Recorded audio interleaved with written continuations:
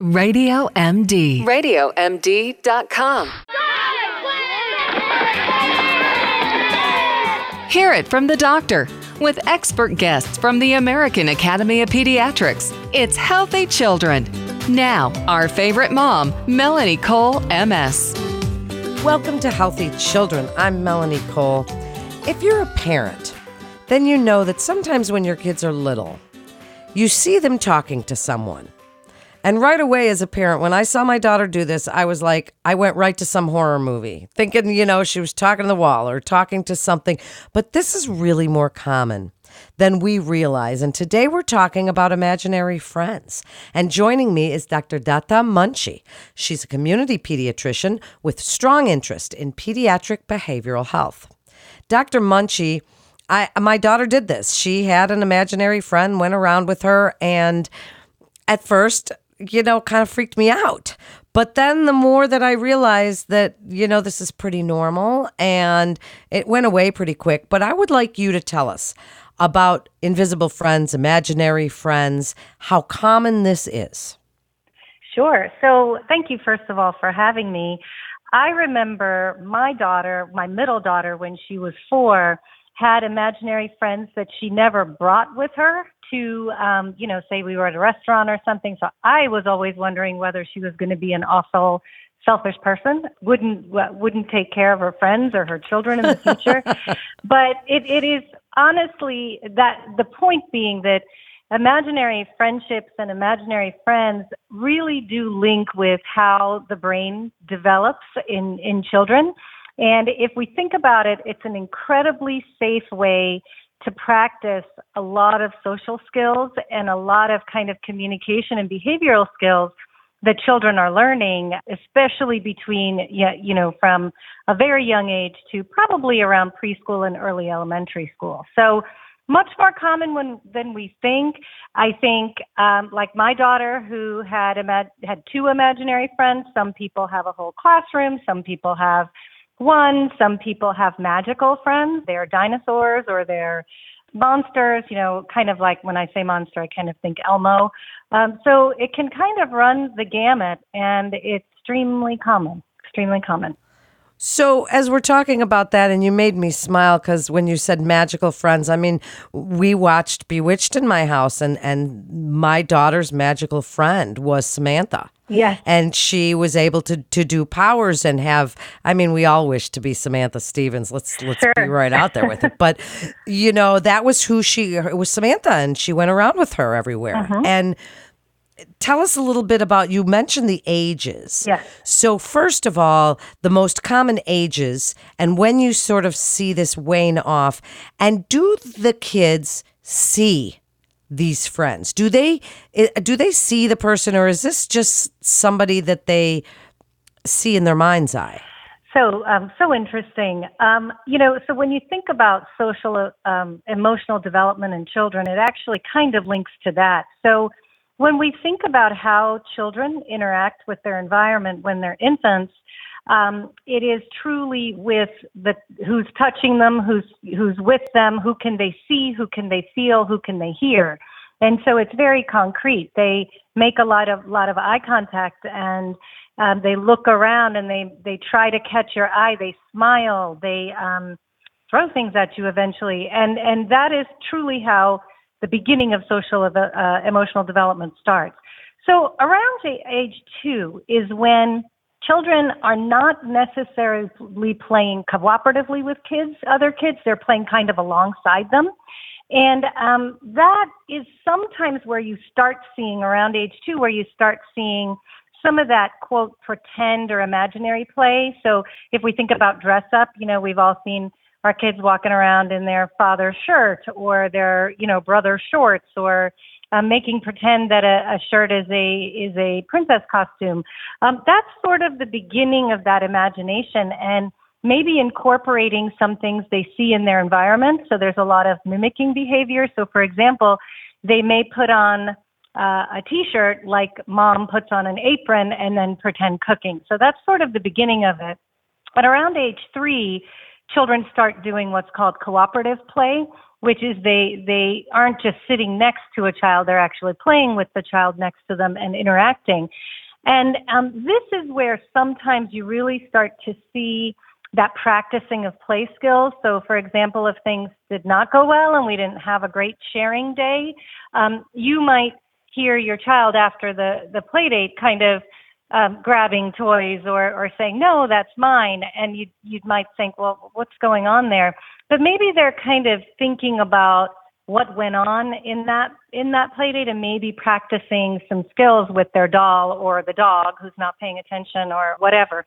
And so this kind of 3 is where you really start to see the beginning of that, quote, imaginary friends. Now, these friends are very vivid.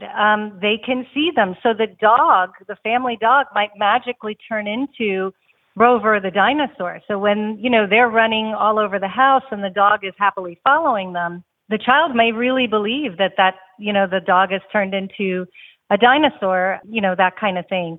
And honestly, at around 4 to 5, we often see an uptick of nightmares. And that is because these imaginary lives they've created are so vivid and feel so real that sometimes, especially during dream states, they have a hard time telling reality from fiction. And so I always use, with my patients, characters like Elmo. Elmo is probably the most friendly, kind of not scary monster there is, but in the middle of the night when you're alone in your room and it's dark and you can't kind of tell, is Elmo really in my room or not in my room?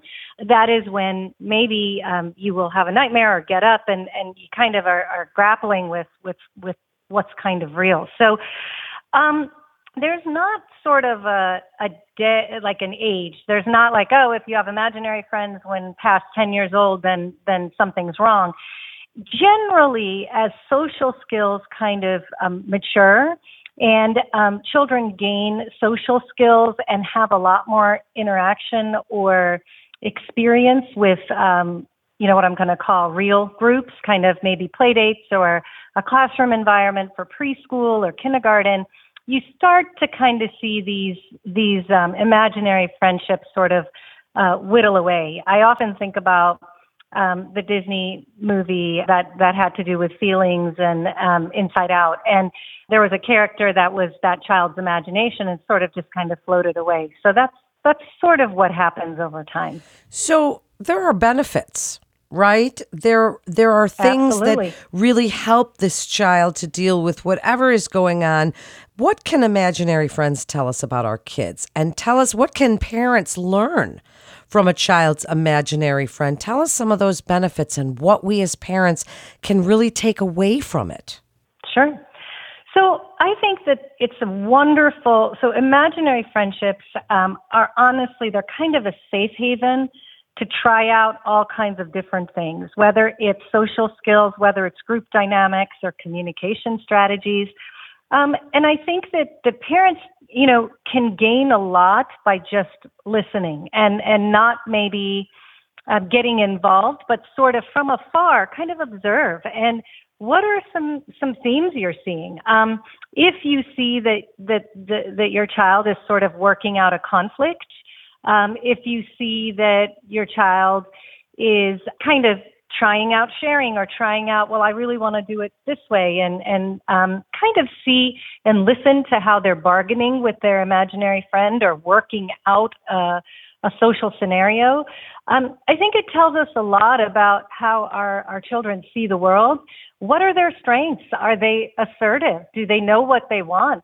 Do they know what color, they are going to color with their imaginary friend? Is that good? Are they so assertive that sometimes they're constantly telling their imaginary friend what to do? And are they never giving leeway into what maybe that imaginary friend wants to do? Is there a give and take? But just by observing, I think parents can maybe utilize what they're seeing into learning points at a different time. Maybe really praising the kinds of characteristics they're seeing that are positive. And then maybe practicing in their own way, creating maybe another pretend scenario, for example, in a restaurant, playing restaurant with your child, and then mimicking maybe some of those things that can help your child learn some of the social skills that maybe don't come quite so easy. I think this can also catapult into the world of board games, things like Chutes and Ladders, or if you see that, again, maybe the child is very dominant about everything, learning how to lose gracefully. What does it mean to be a good friend? What does it mean to have empathy and to see the world from somebody else's perspective? So I think that those are really the biggest advantages as parents for us to sort of observe from afar. Certainly, in some cases, if the child has undergone some trauma, in a situation, if you start seeing some things that are concerning when they're playing, for example, always screaming or yelling, a lot of violence towards their friends, their imaginary friends, or other behaviors that kind of raise a little bit of a red flag or a caution flag, those would definitely be things that you would want to bring up with your primary care provider and your pediatrician to say, hey, I was kind of seeing this, and I see it not once, not twice, but I'm now seeing a pattern. What should I do next kind of thing. So, and other times it's just a great way for them to just explore who they are. We don't need to be keyed in. I think that imaginative free play is so important for a child's development that sometimes it's just a great 30 minutes for you to be able to cook dinner without the child kind of in the kitchen constantly. So many different advantages. What a great point you just made, for sure. And especially if they don't have a lot of siblings running around, so gives them something to do. So wrap it up for us, Dr. Munchie, with your best advice for parents that are concerned or think that there might be some kind of a psychological issue with their child. Please just reassure them and let us know when you feel it's important. We call the doctor. Give us your best advice here. Sure. So honestly, 9 out of 10, or most commonly, it is a normal rite of passage. Let the kids work it out and let them enjoy that time with their imaginary friends. I think that there are some little cautions. If you, again, we had talked about trauma a little bit. If you are seeing a repetitive pattern of imaginary play that makes you feel uncomfortable, whatever that is, it could be a level of intimacy that your 3-year-old has never witnessed to your knowledge. It could be violence. It could be bad words, things like that. If it kind of ruffles your feathers a little bit, pay a little bit more attention and make sure you bring it up with your primary care provider or your pediatrician. I think it is important to know that imaginary friends kind of disappear. So I shared my daughter, kind of never brought her to a restaurant. I kind of should have been feeling reassured by that. I felt a little bit like, wow, she's, abandoning her friends. They should go away from time to time. They're not always interacting with your child. I think if you see that your child is always interacting with their friend, I think that might be something you want to bring up with your pediatrician. I think it's important to see your child in their overall development.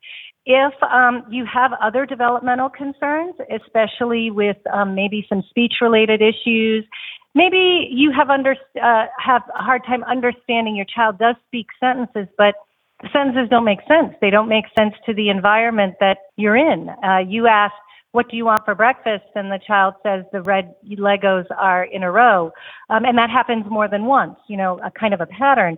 When you have other developmental concerns and you see kind of a lot of imaginary friendships, I think it's important to bring it up with your pediatrician. And then finally, I think if there's a strong family history of mental illness, or you're also noticing big changes in your child in other ways. For example, an older child that stops combing their hair or, doesn't take showers regularly, or just big changes in behavior. I think those would be the reasons that you would bring it up with your pediatrician, but otherwise, let them enjoy these magical relationships. What a great episode this was. Just really informative, and it took me back to when my kids were little, and I just loved those times. And thank you for reassuring parents that this is really normal and actually quite beneficial, and that as parents we can learn a lot from our kids, from their imaginary friends. And parents, Please share this show on your social channels with your friends and family. We are learning from the experts at the American Academy of Pediatrics together, the gold standard. Our pediatricians, we love them. So thank you so much for listening. You can always listen on Spotify and iTunes, TuneIn, Stitcher, Google Podcast, anywhere podcasts are played, but we want you to listen at RadioMD.com. So for the American Academy of Pediatrics and Radio MD, I'm Melanie Cole. Thanks so much for listening, and stay well.